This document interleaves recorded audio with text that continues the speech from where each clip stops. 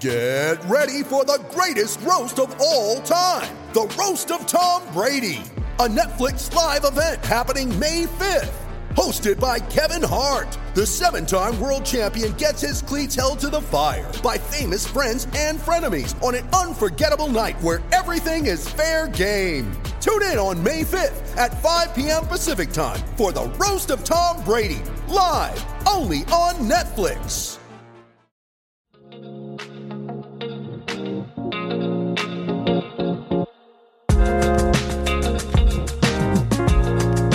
Hi, everybody, and welcome to the Doctors of Running Virtual Roundtable, where we, a group of doctors of physical therapy, discuss the art and the science of the stuff that we are putting on our feet. Today, we have the usual crew, minus Nathan. We have myself. We have Dr. Matthew Klein, PT, DPT, PhD, FAO, MPT, and more. Don't read all that out. And we also have a special guest on who is also a physical therapist. So we're all PTs today. Ryan Wooderson, also known as the Long Run Physio. Thanks for coming on, man. Cool. Thanks for having me, fellas. I appreciate it. Well, as we get going here, we do like to give you a little bit of a spotlight, get your background. What is your background, your journey to becoming a PT? What is it that you do now, your passions, and why do you love running? Yeah. So I've been a runner for a long time, like a lot of us have, and I'm sure a lot of listeners are. And I didn't immediately come to PT like some folks did. I got into undergrad thinking med school was going to be my direction, and it just wasn't that, to make the story short, and wound up in PT after a while. So I think I was exposed to it more because some friends were getting into it, and I hadn't had any prior exposure to it other than that. So I checked it out and loved it, and here I am. So been a PT for 10 years and started out doing a lot of persistent pain, chronic pain, spine stuff. And then a couple years in, it just kind of clicked of like, I am a runner. I love runners. I understand them well. I want to kind of dig deeper and figure out how to help runners better, more efficiently, more effectively. And that's been my track, my personal track, for probably like the last 7 or 8 years or so. So still learning, still doing all the time. I personally love it. I feel like the profession of physical therapy to some degree is a little bunch of misfits that found their way to PT. Like everyone had a different course, it feels like, in a lot of ways. Like there's very few people that are like, I want to do PT, like straight from like high school. For sure. I was the rare one. Yeah. I like, Ryan, I like that you touched on the fact that you understand runners. I think that's something that I'm finding repeatedly is people will come to us or other running physical therapists or other running practitioners. For the listeners out there, if you really want somebody to understand what you're doing, you better make sure the practitioner, whoever it is a runner, because if not, they're probably not going to understand what you're doing. So just want to throw that out there. It's awesome that you do that, because then you're going to be able to support and understand what their goals are and go, yeah, because I also do this. I get this. And that connection is so important for people. Yeah. And if anybody watches 100%. This and would like to see Ryan, where are you based out of? I'm in the Denver metro. So I practice in Denver proper, and I live in the suburbs like everybody else these days. So I'm right in the heart of Denver, about 2 blocks from the Capitol building. Awesome. So the Denver peeps, if you if you ever need someone to go to, we got you. Well, cool. Well, the topic of today for the podcast will be recovery. I feel like you can't get a group of physical therapists together and not talk recovery or rehab to some degree. So how do you define, or what do you think of when you think of the word recovery? Oh, God. It's a huge umbrella. It's a huge umbrella, and it's a little bit of a Pandora's box these days, because I think folks outside of our realm don't always understand it well. Our being like providers for runners, whether it's a physician or a PT or whomever, we tend to understand what recovery actually means. And general public, I don't think we've fully gotten our message out as to what recovery actually is. It's very easy to glom on to things like foam rolling and whatever else that, like, yeah, I'm going to stretch for 30 seconds after my run or whatever. And we're going to call that recovery and pat ourselves on the back a little bit. What recovery means to me is it's everything that happens from one activity to the next. Everything that happens from one activity to the next. So from a run on Tuesday to your next run on Wednesday, how you're sleeping, how you're eating, how you're hydrating, what the rest of your movement looks like in between those times, what the rest of your life looks like from work and family and stress and all those things, all of that in my head, and probably some other things too, is wrapped up into this like giant recovery burrito that can get really full and feel really overwhelming. Like, holy shit, how am I ever gonna like tackle this thing? This 5-pound burrito, but we need to understand what the center of the burrito is and what actually matters and what constitutes the bulk of that burrito. I'm really hammering that analogy, I guess. That's fine. I hammer tacos, you hammer burritos. I'm all for it. I like burritos. I like burritos. Big fan. Anyway, those are the things that I think of when I think about recovery, is everything that happens from one activity to the next. Right? What does that look like? Yeah, I like that because it gives you a sense of consistency and it gives you kind of a bigger picture than just like, hey, I took a protein shake within 30 minutes of running or doing an activity or, like you said, eating a meal. Like, it's a much bigger concept to that, and it's almost more of a lifestyle, it seems like. But I think for people that are not very experienced in athletics specifically, I think they kind of struggle with this. Like, how does someone know they're recovering properly? Right. Is that a hypothetical question, or is that actually like we're talking about both? I mean, yeah, like as someone who isn't very experienced, because I mean, if you're really well in tune with your body, there's certain warning signs that come up, and if you've been doing something long enough, you can recognize that with yourself.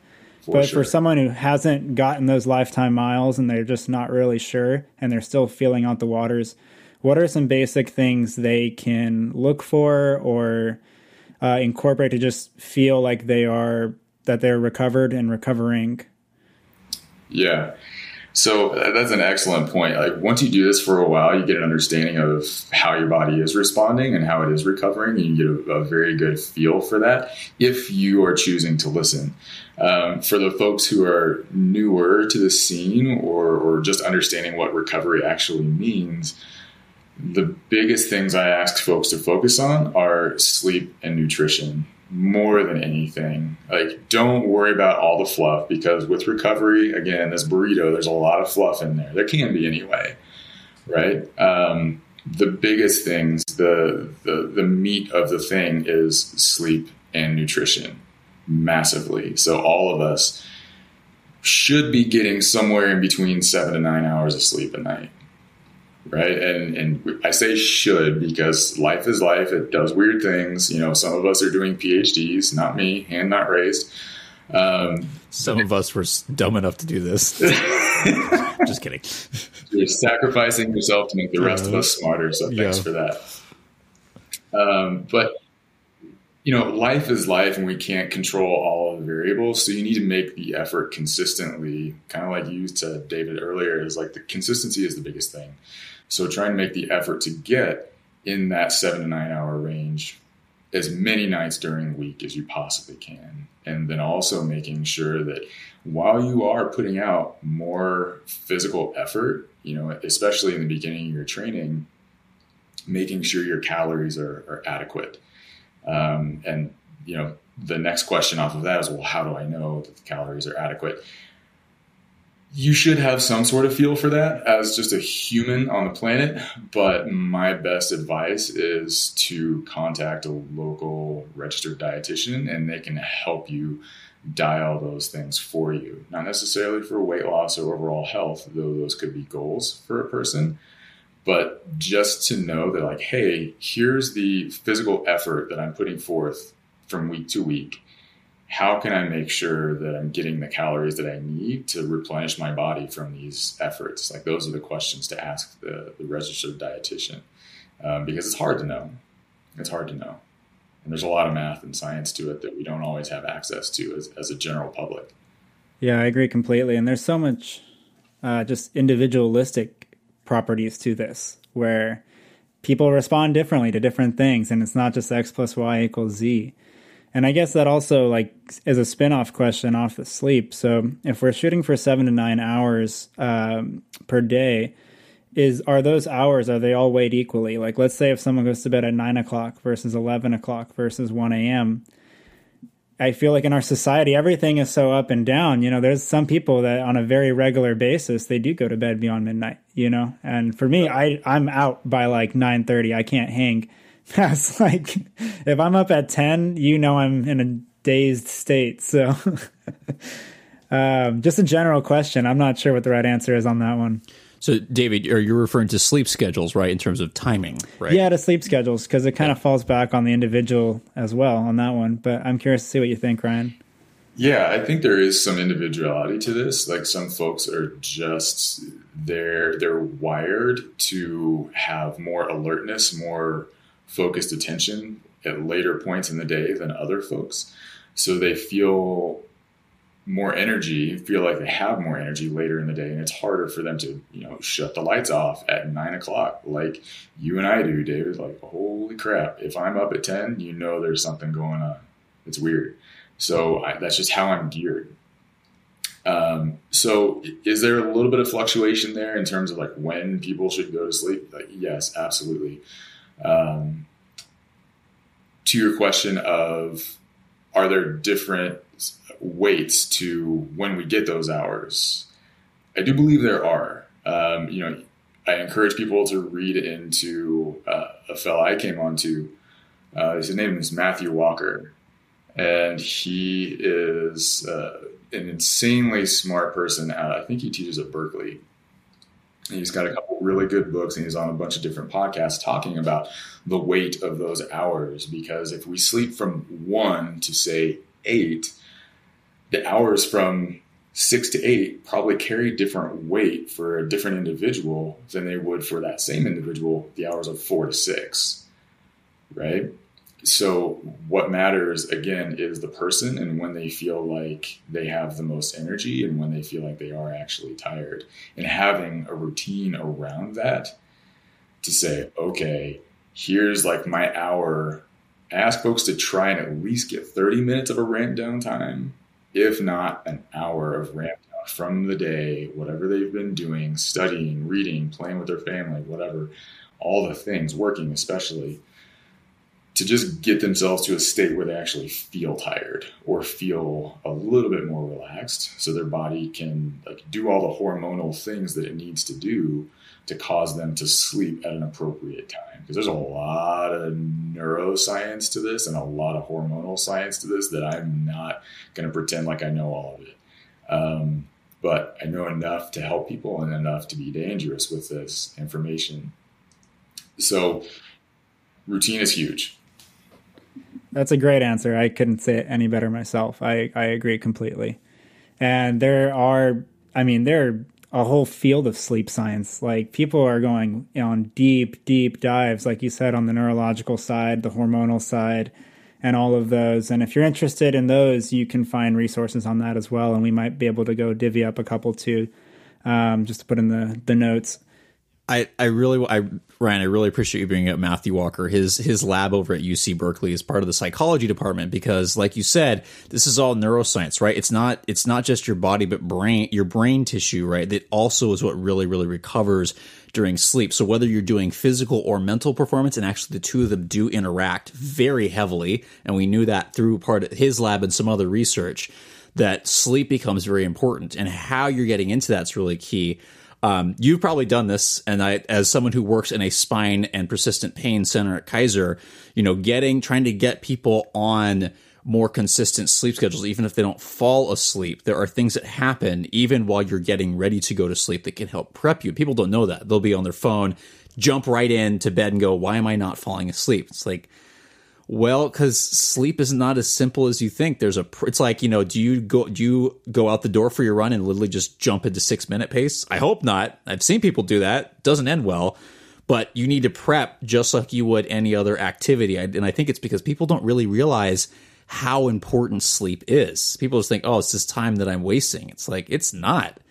And I think what would be helpful for our listeners talking about I know we kind of touched around this, but like, why is sleep important? What is it? Oh my God. Yeah, right. We that's such a big question.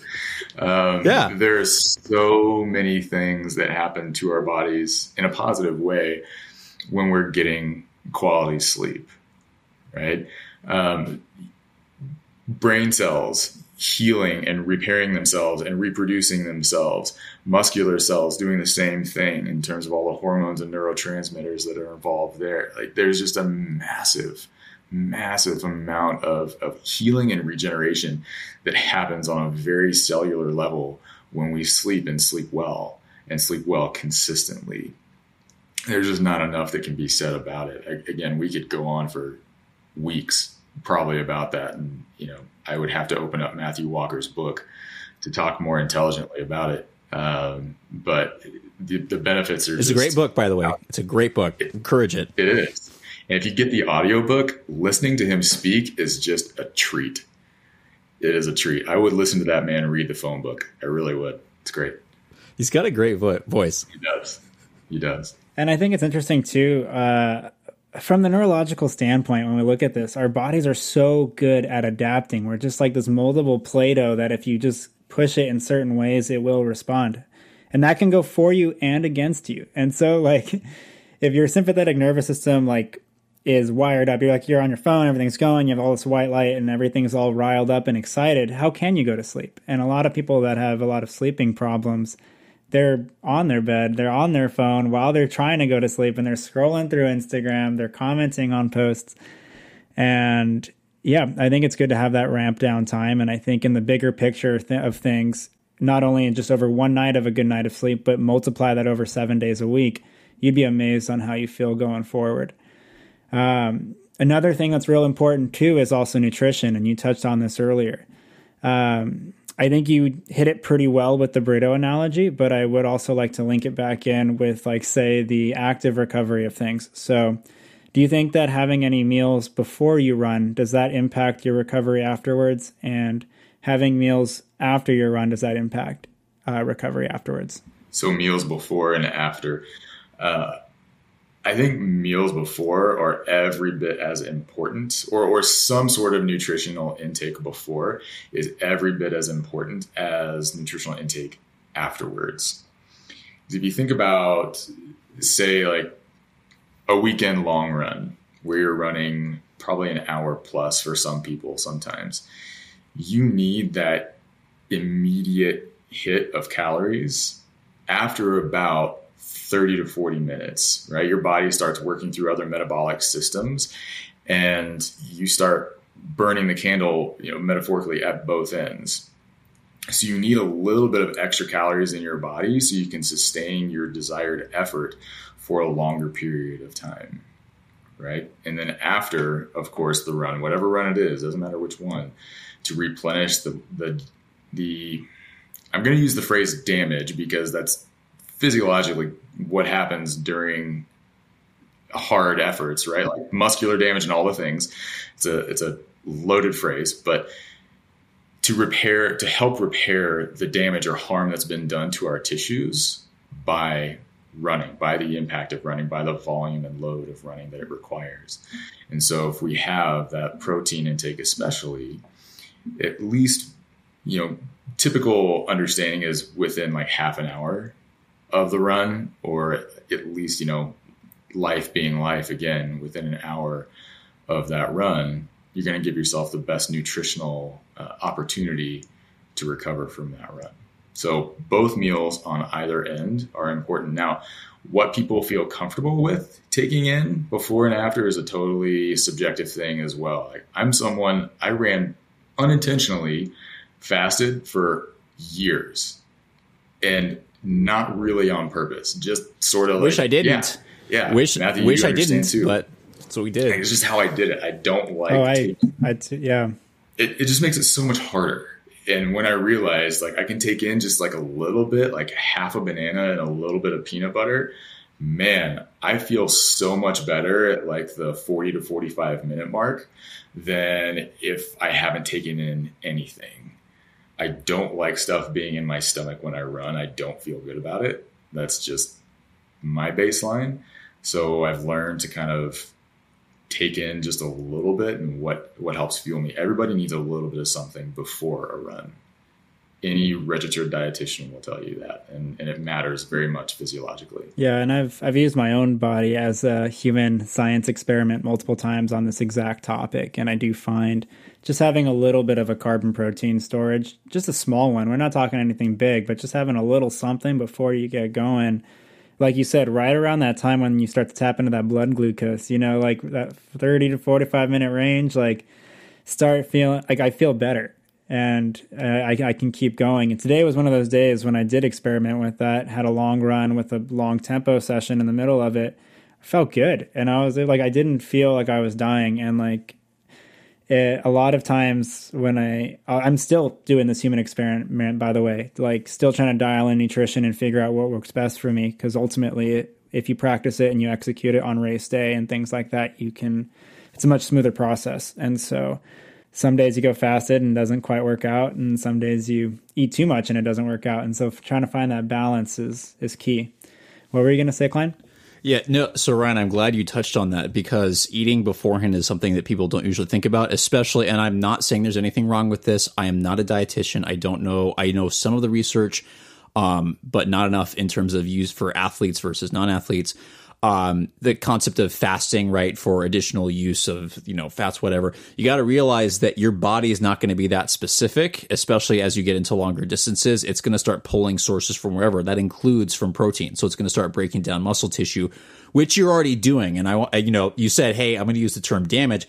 That's what happens with exercise, right? You damage the tissue. And then this thing that we're talking about, recovery, you have to recover for you to get back to a higher level, right? If you don't recover, you're going to either not get up as high as you were, or you're going to keep dropping down and keep doing more damage, because that recovery is where you get faster, you get stronger. It's the balance of stress and recovery that helps you get better and allows you to maintain.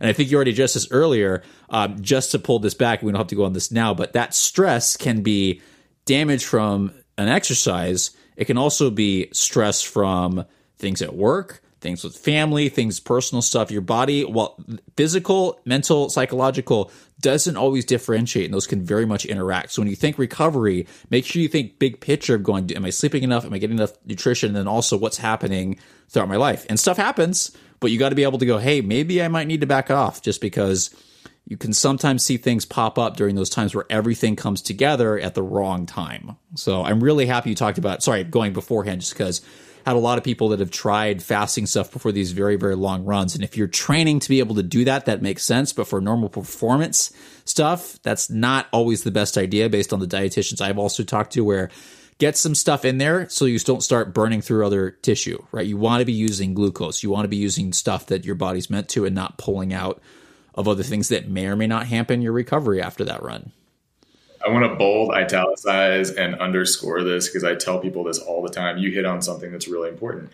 You don't get faster if you're not recovering well. And the phrase that I use, that I stole from Stacy Sims, she's a freaking phenom in terms of like female physiology. She's incredible. She said, what did she say? Your fitness is only as good as your recovery. Right? So the better you recover, the more fit you will become. And underscoring the idea of keep it simple: sleep, nutrition, hydration. You hit those A, B, and C, those primo things. Everything else does become important, but it doesn't mean a lick if you're not sleeping well, if you're eating, like a 2-year-old, like some 2-year-olds anyway, or if you're not hydrating well. So you get fitter when you recover well. That's massive. Yeah, I agree.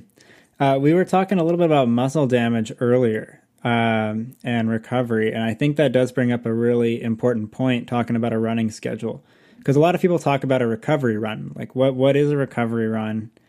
A lot of people take off days to recover. Should we have off days? And a lot of people, if they're a little bit more seasoned, they're doing workouts, then they're running hard on specific days. And how many should we be doing? How long should we have in between said sessions of hard efforts?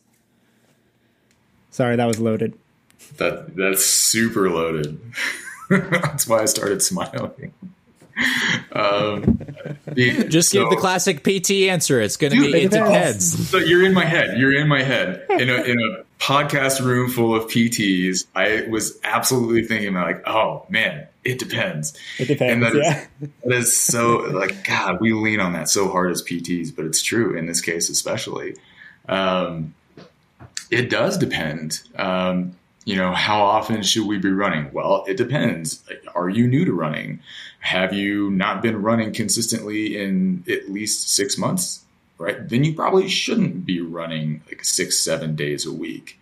Right? What does a recovery run look like? Well, for somebody that runs a 2:30 marathon, that recovery run looks different than somebody that runs a 4-hour marathon. How do we, as coaches, as PTs or providers of runners or for runners, how do we standardize that? I don't know that we can fully, but to answer those loaded questions, one of my favorite things to lean on in terms of helping runners understand their own bodies a little bit is rate of perceived exertion. All right, and kind of helping them understand that scale, that 0 or 1 to 10 scale of here is very generally what a 1 is like, and here is very generally what a 10 is like. Right, 10, you're sprinting all out, you have no more physical effort left in you, and you can't maintain that for very long at all. 1 being like you're taking a saunter down the sidewalk in your neighborhood. Right? Like your heart rate isn't elevated, or maybe even you're just sitting on your front porch, right? Your heart rate is at its baseline, more or less.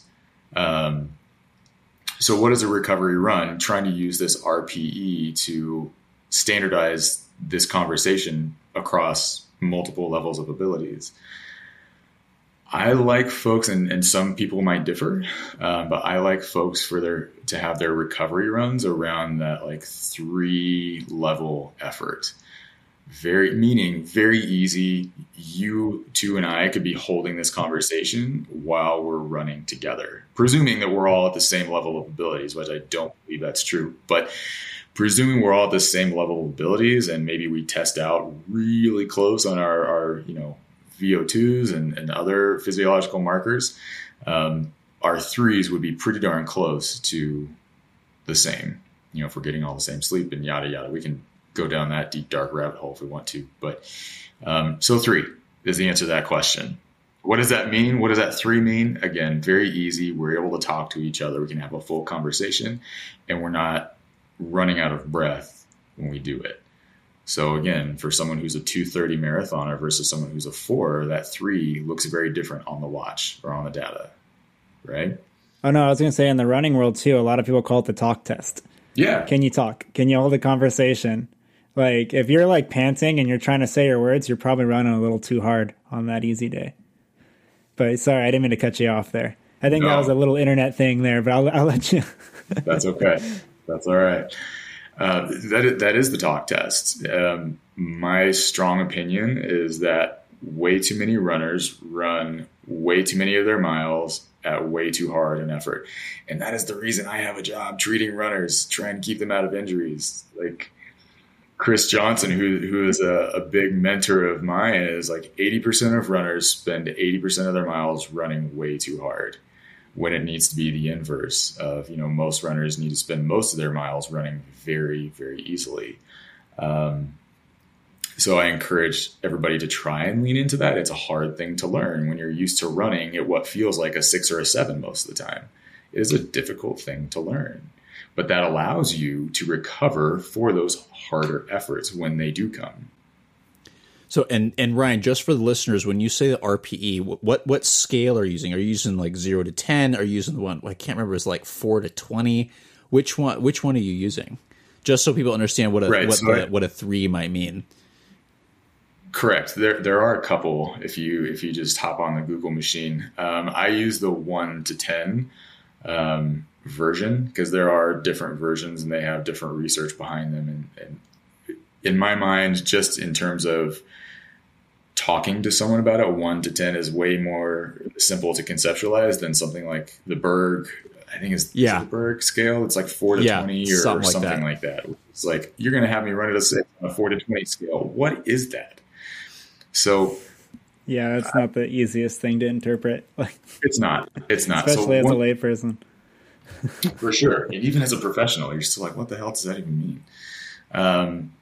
So that 1 to 10 scale is my preference to use. That's just the easiest thing to conceptualize. And even simplifying it further, that talk test that you were talking about, David, like, if you can't have a conversation during your easy run, then you're running way too hard. I agree. So taking this another step forward, a lot of people after their runs, they're using different kinds of tools and mechanisms for the proposed mechanism of recovery. And where I'm going with this is you have a lot of products out there, let's say vibration, percussion products, compression, whether it be a sleeve or rock floss, things like that. What's your take on recovery tools? Do they work? Should we be using them? What's your take on them? You're just full of loaded questions. He does today, do that a lot. It's my specialty. I'll just get straight to it.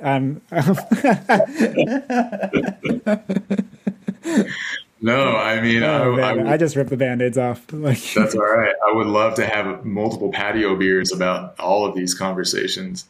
It'd be lovely. Dude, I'd love to have them. If I'm in Denver, I'll hit you up.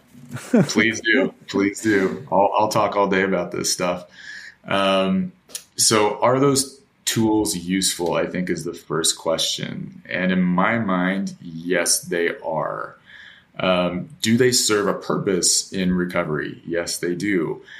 I think they are very often overemphasized in recovery in lieu of those items we discussed earlier that should not be exchanged: sleep, nutrition, hydration. Again, if you're not nailing those as consistently as you can, then all the foam rolling, the compression, the whatever tools that we're about to talk about, it doesn't amount to a hill of beans. It just doesn't. It makes you feel better for like 5-10 minutes. And then you get to that next effort and your body slowly starts to feel more and more like garbage because you're not hitting those high ticket items. So I'm a big fan of the recovery tools. I don't want to knock on those at all. I think they're massively overemphasized, just because they're the easiest thing to see and the easiest thing to demonstrate in our world in time of social media and quick information and quick hit stuff. I think compression definitely has a place because there's research to suggest that it does help with microcirculation and all of those things. I think taping can help in certain ways too. Vibration, everybody's, asking for massage guns for Christmas and birthdays and things like that these days. I just had a 13-year-old athlete, she's 14 now, I guess, 14-year-old athlete get one for her birthday. She's really talented and works really, really hard. I'm like, wow, okay, that's a thing, because that's the level to which people value these types of tools. Like 14-year-olds are getting them for their birthdays. Now, that 14-year-old athlete and her parents and I also had multiple discussions about sleep, nutrition, hydration before they decided to make the jump on that tool.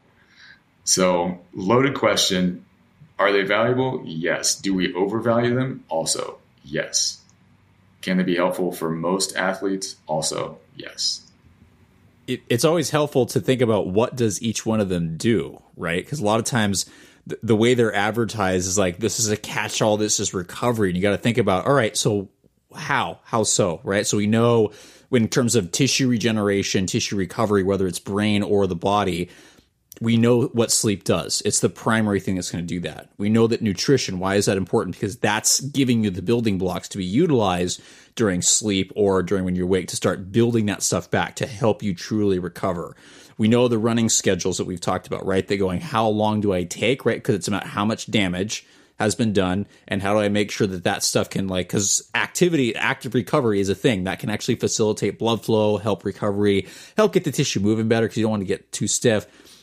The other things you got to ask, what is this doing, right? In terms of vibration or percussion, yeah, you can use it to modulate the tension of muscle tissue because it's a neurologic response, right? One of the things that our bodies adapt to is vibration, right? There's light touch, deep pressure, vibration. So you can definitely get something to relax. That makes sense. When it comes to compression, like you said, facilitating blood flow, right? In terms of the microcirculation, that totally makes sense. The taping, right? In terms of maybe facilitating a better movement pattern, how much it actually does with blood flow.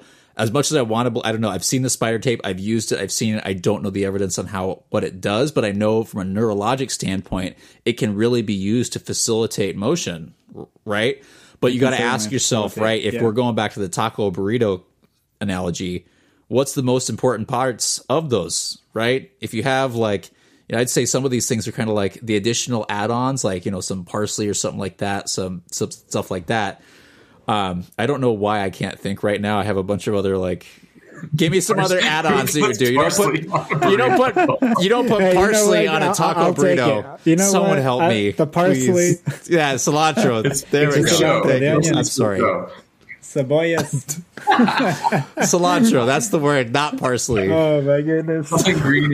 Whatever. A lot of these things are like cilantro. It tastes great, right? But is it the biggest thing, right? So if you don't have your tortilla, if you don't have your meat or your base, if you're vegan or vegetarian, right? If you don't have that foundation, it's not a taco or burrito, right? So no one just wants to eat straight cilantro. That's not going to help you. I mean, kudos to you if you do. I don't know how you do that, but you got to have the big parts first. Then maybe you could start adding stuff. Probably just keeping your teeth. Oh, I love it. I love it so much. Today's lesson, Matt doesn't know what cilantro is or can't remember. What do you put on tacos again? What's what is the taco? Let's do that as a podcast topic. No. Well, that's awesome. I mean, I love all of this, whether it be the tacos or the recovery talk or the burrito talk.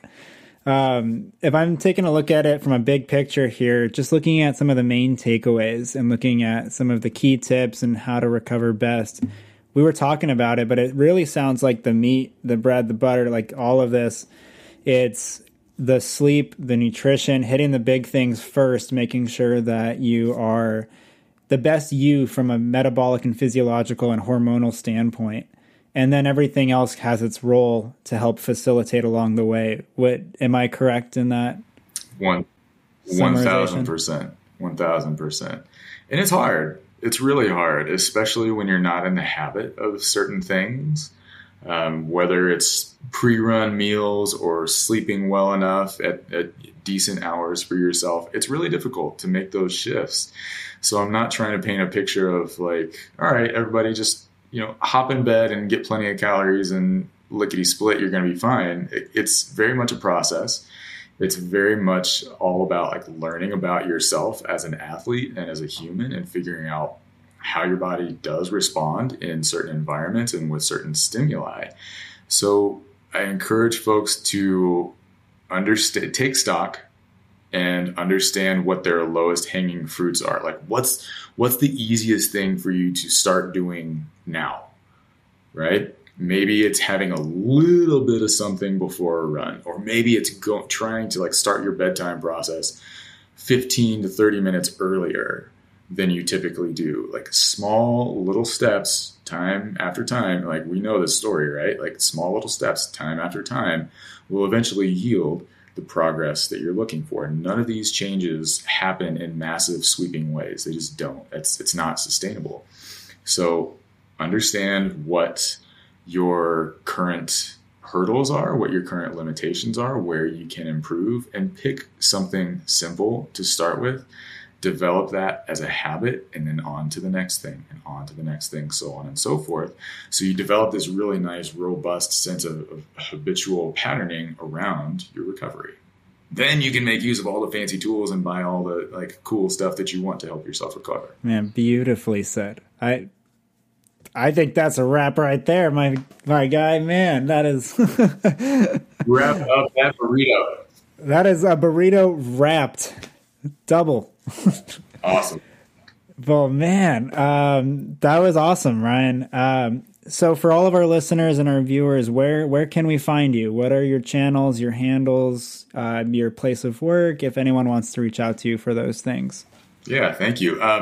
Most easily found on Instagram at Long Run Physio.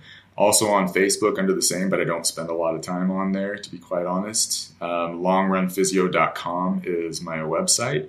And then I work out of a gym near downtown called Fitness in the City. So I'm 2 blocks from the Capitol building. So if you need any help, please reach out. I'm really responsive on Instagram, longrunphysio@gmail.com. So just reach out if you have questions about anything. Happy to help. Yeah. Well, thanks. Thank you so much for coming on. And we really appreciate anytime we could talk to another physical therapist. I mean, we're all one of the same, right? Like our brains are just so tightly wired together. So it's so fun to do that. And if I'm in Denver, I will hit you up for that porch, that porch conversation. But yeah, thanks again for coming on. And for our listeners, this is the Doctors of Running Virtual Roundtable. You can find us on pretty much anything now. I mean, we've got LinkedIn, Instagram, Facebook. Do we have a TikTok? I think we might have a TikTok. I think Bach might have made that. Let us know if you if you feel free to send questions. We've got some great ones, and we're actually starting a little thing where people that send us questions, we're going to start, if it's okay with you, we'll ask, but creating posts about being able to address that stuff because people are asking great questions. We want to be able to answer them, but we don't always get to them in time because if people forget, we're also full-time clinicians and doing lots of other stuff on top of this. So we're trying to create some resources for people. So if you ask a question, just let us just know.